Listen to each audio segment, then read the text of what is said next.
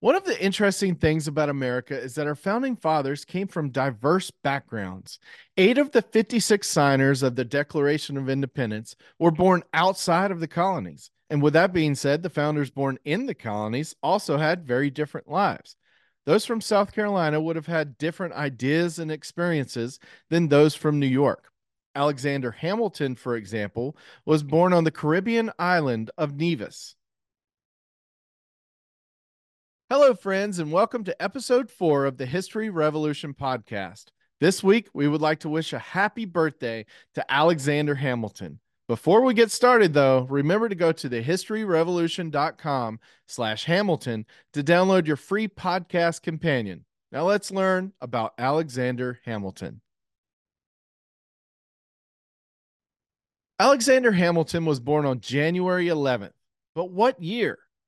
That is up to debate. He was born in Nevis, which is in the British West Indies. In 1765, his father, James Hamilton, abandoned his family. His mother, Rachel, opened a shop to support them, and Alexander went to work as a clerk for successful merchants from New York. In 1768, Alexander's mother, Rachel, passed away. This is where the discrepancy in the year of his birth comes into play. Official Nevis documents show a birth year of 1755. However, Alexander himself claimed a birth year of 1757. It's believed that Hamilton did this on purpose to make himself appear younger and more desirable for potential apprenticeships. Regardless, he was born on January 11th. Alexander had impressed the merchants with his work ethic and performance, and after his mother's death, his employers took him in and he was soon promoted. He was able to improve himself above his station through hard work. His employers were so impressed with him, in fact, that they sent him to further his education in America. He first attended a prep school in New Jersey, and in 1773, he went on to attend King's College in New York. King's College is what we now know as Columbia University. The colonies at this time were beginning to boil over with the ideas of independence and revolution. Hamilton immediately became a supporter of the American colonists' protest against British oppression.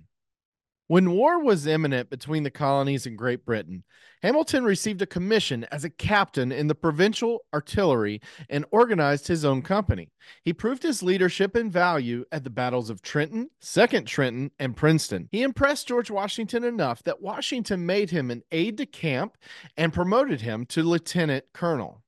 Alexander Hamilton, though still very young, became one of General Washington's most trusted advisors, and Washington became like a father to Hamilton.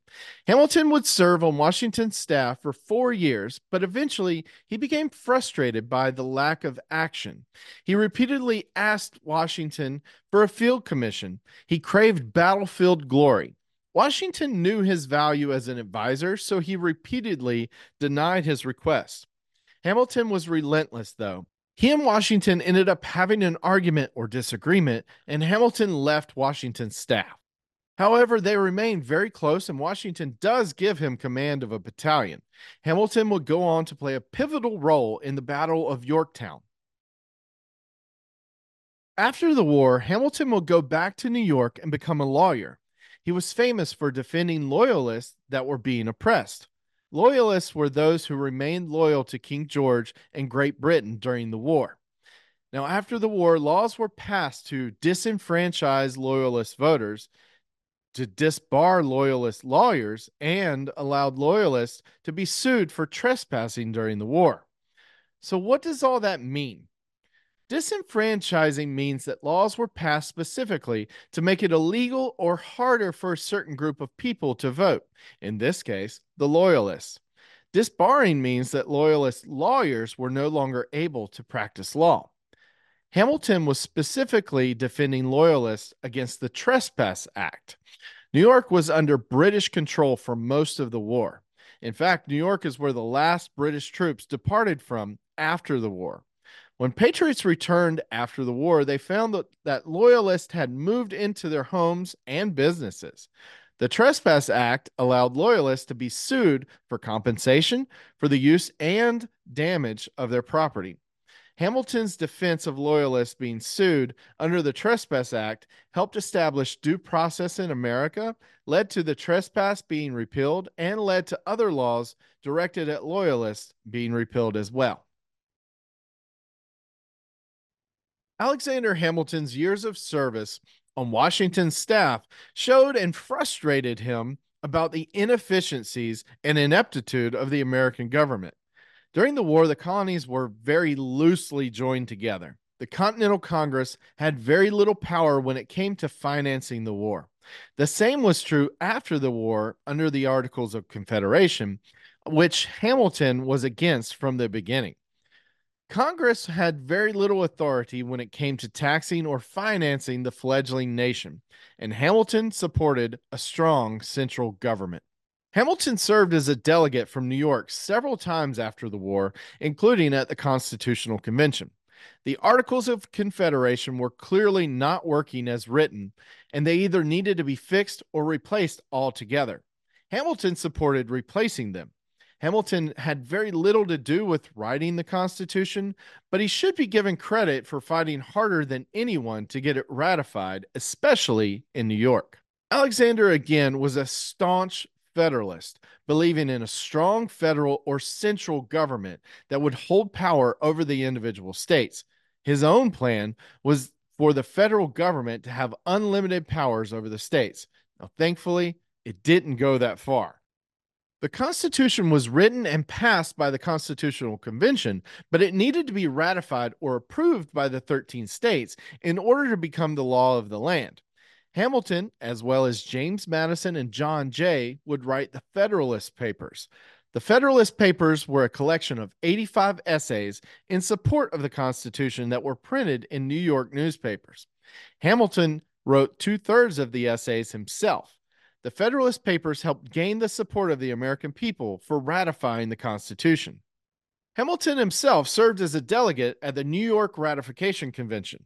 He expertly argued for the benefits of the Constitution, even though it did not go as far as he would have liked in giving the federal government power. He was able to sway the convention in the Constitution's favor, even though it was seemingly an anti-federalist majority. Article 2 of the United States Constitution established the executive branch and the office of the presidency. April 30th, 1789, George Washington was sworn in as the first president of the United States of America. Washington appointed Alexander Hamilton as the nation's first Treasury Secretary.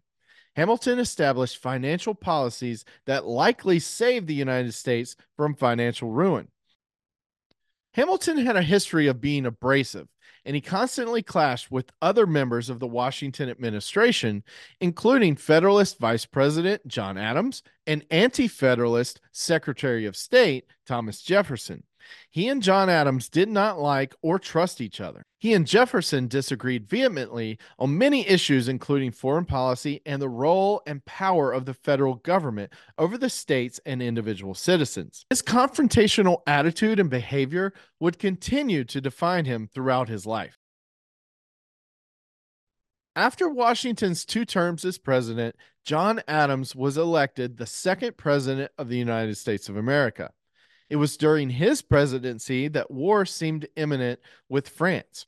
A lot had happened since the French were our allies during the Revolutionary War. George Washington was called out of retirement to raise an army. He named Alexander Hamilton his second in command. After Washington's death in 1799, Hamilton assumed command of the army until the threat of war was over and Congress disbanded the army. Hamilton had a history of meddling, instigating, and manipulating in politics. Behind the scenes and through anonymous letters posted in newspapers, he tried to sway political outcomes as he had when writing most of the Federalist Papers. He lobbied behind the scenes against John Adams, Thomas Jefferson, and Aaron Burr. The feud with Burr would turn out to be fatal. In 1800, Hamilton lobbied against fellow Federalist John Adams being reelected president and privately circulated a pamphlet titled The Public Conduct and Character of John Adams, Esquire, President of the United States. Aaron Burr obtained a copy of the pamphlet and had it published. This fractured the Federalist electors, and the Democratic Republicans won. However, elections were very different back then. Voters didn't vote for presidents.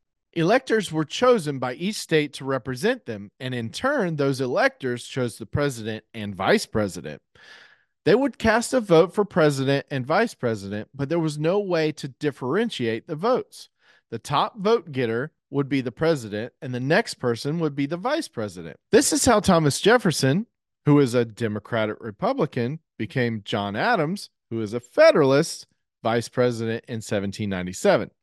Thomas Jefferson was the Democratic Republican presidential candidate in 1800, and Aaron Burr was the Democratic Republican vice presidential candidate. They ended up getting the same amount of votes. It was a tie. Now, most Federalists preferred Burr, but Hamilton actually preferred Jefferson. This was probably out of spite for what Burr had done to him. According to the Constitution, each state delegation in the House of Representatives would cast a vote to determine the presidency between Jefferson and Burr. The first 35 rounds ended in a tie. Hamilton lobbied for Jefferson and was able to convince several Federalists to switch their vote. In one letter, he described Burr as a man of extreme irregular ambition. He is selfish to a degree which excludes all social affections.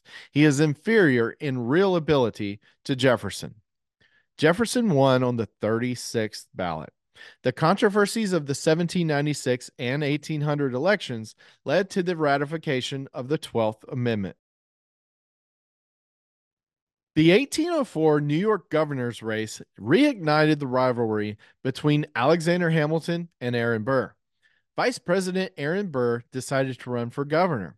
Alexander Hamilton, of course, was opposed to Burr becoming governor. During the campaign, letters were published in the Albany Register alleging that Hamilton had made disparaging remarks about Burr at a dinner party. When Burr lost the election, he blamed Hamilton. Burr wanted retribution and challenged Hamilton to a duel. Hamilton was opposed to dueling as his son Philip was killed in a duel 3 years earlier. However, he felt he had to defend his honor as a man. Burr and Hamilton met at the dueling grounds in Weehawken, New Jersey on July 11th, 1804. Many believe that Hamilton missed his shot on purpose because of the way he had seen his son suffer years before. It was also not uncommon to miss on purpose. It was a way to save face and maintain honor. Burr, however, did not miss. Hamilton was mortally wounded and died the next day, July 12, 1804. Hamilton left an undeniable impact on the United States of America. He was a brave soldier and trusted advisor to George Washington during the Revolutionary War. His work lobbying against the Articles of Confederation were instrumental in having a constitutional convention. His Federalist Papers in support of a stronger central government helped get the Constitution ratified. He set forth policies that helped save the young nation from financial ruin as the first Treasury Secretary. Was he always right? No. Was he perfect? Absolutely not. But love him or hate him, Alexander Hamilton was a remarkable founding father, and he loved the United States of America. Thank you again, friends, for watching and listening to episode 4 of the History Revolution podcast. Remember, go to thehistoryrevolution.com/Hamilton to download your free podcast companion. God bless you, and see you again next week.